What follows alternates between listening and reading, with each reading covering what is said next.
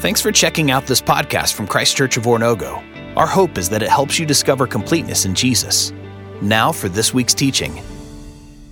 Hello and welcome back to our study in Galatians. We have been looking at the gospel. We've been chewing on some more dense material as Paul makes the argument of why the gospel is so important and especially of why he's trying to protect it so much.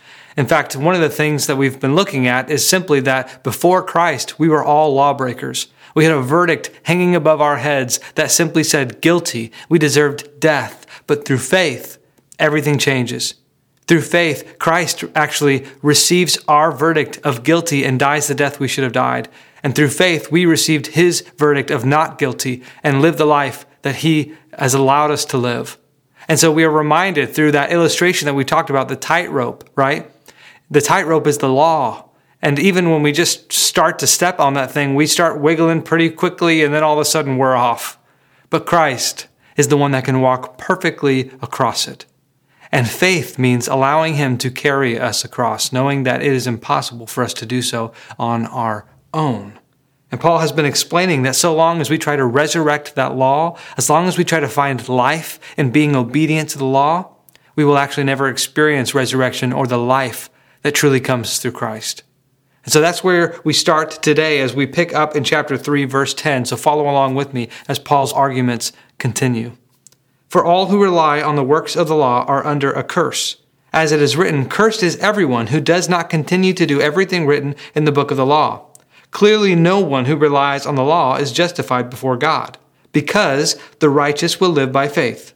The law is not based on faith. On the contrary, it says the person who does these things will live by them. Christ redeemed us from the curse of the law by becoming a curse for us. For it is written, cursed is everyone who is hung on a pole. He redeemed us in order that the blessing given to Abraham might come to the Gentiles through Christ Jesus, so that by faith we might receive the promise of the Spirit. See, Paul here says that the law, is good because it shows us what is righteous. It shows us what is good. But unfortunately, in light of that, it also shows us that we are not. That we are not good, that we are not righteous. And he starts to explain this through quoting Deuteronomy 27:26, that says that anybody who doesn't obey this law is going to be cursed. And this was right when Moses had gotten the law and they go up on these two different mountains and there's blessings and curses, and all of these curses are for those who turn away from the law and abandon it.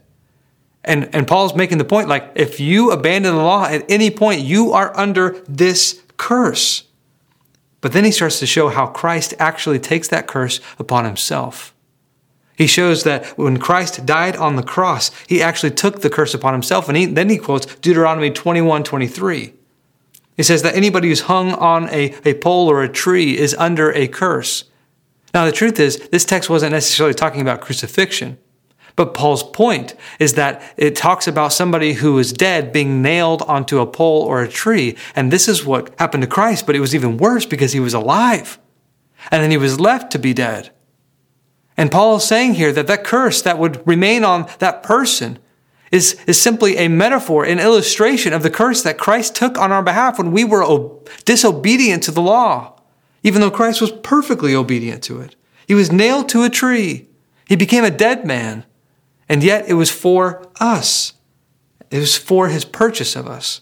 It was how he bought us. And that's why that word redemption is being used here. It means literally purchased or bought us. And I think Paul explains really what happened in a theological way pretty well in 1 Corinthians 5. He said, God made him who had no sin to be sin for us, so that in him we might become the righteousness of God. He says this is the reason the redemption took place. He said this is the reason that redemption was really the blessing of Abraham, that it may come through faith in Christ instead of perfect obedience. And this is the reason why it becomes so meaningful, because it's no longer reduced to the Jewish religion. It's no longer reduced to the law that was given to this faith community. In fact, it now transcends those things because it's now simply in faith to Christ. And so all the obstacles that may have hindered so many others from experiencing salvation and goodness is now available to them. But more importantly, it's now available to the Jews themselves, who it became impossible for to earn that on their own. And so Paul gives a further example now of what he's getting at. Listen to what he says in verse 15. Brothers and sisters, let me take an example from everyday life. Just as no one can set aside or add to a human covenant that has been duly established, so it is in this case. The promises were spoken to Abraham and to his seed. Scripture does not say, and to seeds, meaning many people, but, and to your seed, meaning one person, who is Christ. You see, Paul changes his tone here a little bit. He says, brothers and sisters. I just imagine him like being like a father getting on one knee, kind of gently instructing his children in a little bit of a place where they might have had a misconception or a mess up or a mistake. And he just comes around and he says, brothers, sisters. Paul's saying this covenant, man, it means everything. And I want you to understand that a covenant, it can't be broken or changed. Like this isn't like a contract. There's no wiggle room. There's no loopholes. There's no cancellations. This is a promise that lasts forever, forwards and backwards. This is everything that it means when we talk about Abraham and the covenant that God made with him. You can read about that in Genesis 12 and 17, but the point is he's saying that this covenant was made to Abraham. It was a promise to Abraham about his seed, about to a person. Now, Paul, he's doing a little bit of interpretation for us in the Old Testament. He's saying actually that this seed is not talking about lots of people, but one person, Christ. And he's saying that this is actually the person in which this promise is found and fulfilled. And he continues on in verse 17. What I mean is this. The law, introduced 430 years later, does not set aside the covenant previously established by God and thus do away with the promise. For if the inheritance depends on the law, then it no longer depends on the promise. But God, in his grace, gave it to Abraham through a promise. So what's Paul's point? He's saying that the covenant with Abraham was made significantly earlier. And so that actually means it's superior to the one that came 430 years later through Moses. That this actually shows that it's a superior promise and one that, again, won't be broken or changed. And so Paul begins to anticipate the questions that might arise now at this point. Listen to what he says in verse 19. He says, why then was the law given at all? It was added because of transgressions until the seed to whom the promise referred had come. The law was given through angels and entrusted to a mediator. A mediator, however, implies more than one party, but God is one. See, the question that Paul's trying to answer, that he assumes that they're going to ask is, well, why do we even need a law at all if we're just going to abandon it someday? And Paul's saying, because the law is a good thing. It's still the revelation of God. It's still the will of God. It shows us what is beautiful and good and life-giving and leads to human flourishing. It's just that in light of it doing that, it also shows us how we have failed to uphold it. It shows us our unrighteousness. It shows us the punishment we deserve. It shows us that we deserve death. It just reminds me of like old clothes that you have that you've gotten so used to that you don't even think about it anymore. Like I have these shoes that I've been wearing for a long time. I'm not a big clothes person, so I'll just buy a new pair of shoes and I will wear them till they get tattered and torn. But just a couple of weeks ago, I was wearing these shoes and a friend of mine came in with the exact same shoes on. But I don't know if he just keeps them in good condition or if they were brand new or what, but they looked immaculate. They looked great. And I was like, oh my gosh, it might be time for me to get some new shoes because looking at mine and looking at his, I mean, this is what they were supposed to look like. This is how they were supposed to be. This is the function that they were supposed to have. And that's what the law does. It comes in, it shows us this is how it was supposed to be. This is the function that I was supposed to have. This is the way in which I was supposed to look and behave and become. And what happens is the law actually begins to show us that we are significantly more tattered and torn than we realize. It shows us that it becomes a measure for us in knowing what we should really drive to become. And Isaiah, man, he tells us, man, it's hard. Isaiah says that even our good works are like filthy rags. And this is what the law does. It shows us that our lives are a lot significantly more filthy than we realize. And Paul's whole point in this is to show that even though this law is good, it came through angels and a mediator, right?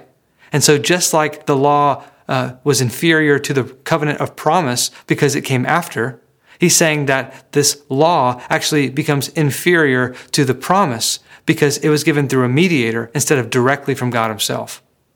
See, Paul's point is to show that the law is supposed to be a blessing, but at times it can become a slave master because it shows us how inferior we are to uphold it. But he's saying that this was only supposed to be until the promise came and was fulfilled that was first made to Abraham. This is what he says in verse 21. He says, is the law therefore opposed to the promises of God? Absolutely not. For if a law had been given that could impart life, then righteousness would certainly have come by the law. But Scripture has locked up everything under the control of sin, so that what was promised, being given through faith in Jesus Christ, might be given to those who believe. Before the coming of this faith, we were held in custody under the law, locked up until the faith that was to come would be revealed. So the law was our guardian until Christ came, that we might be justified by faith. Now that this faith has come, we are no longer under a guardian. So the question is, if the promises of God impart life and the law imparts death, does that mean that they're actually opposed to each other? That they fight against each other? And Paul says again with strong emphasis, absolutely not. The law is the revelation of what is good. It is God's will for our life. It leads to human flourishing. And so our hope is that it would continue to guide us in some way, right? But the Old Testament shows us the inability for people to uphold it. That's why there's this constant circle of rebellion that we see over and over and over again through the Scriptures. Now, Paul says Scripture has locked up everything under sin, and what he's showing here is a high view of sin, a high authority of what it is Scripture is. It's the authority of God. It's the will of God revealed to us that we may know and understand who He is. And what it's saying is part of that revelation tells us that we are people enslaved to sin. We all fall short.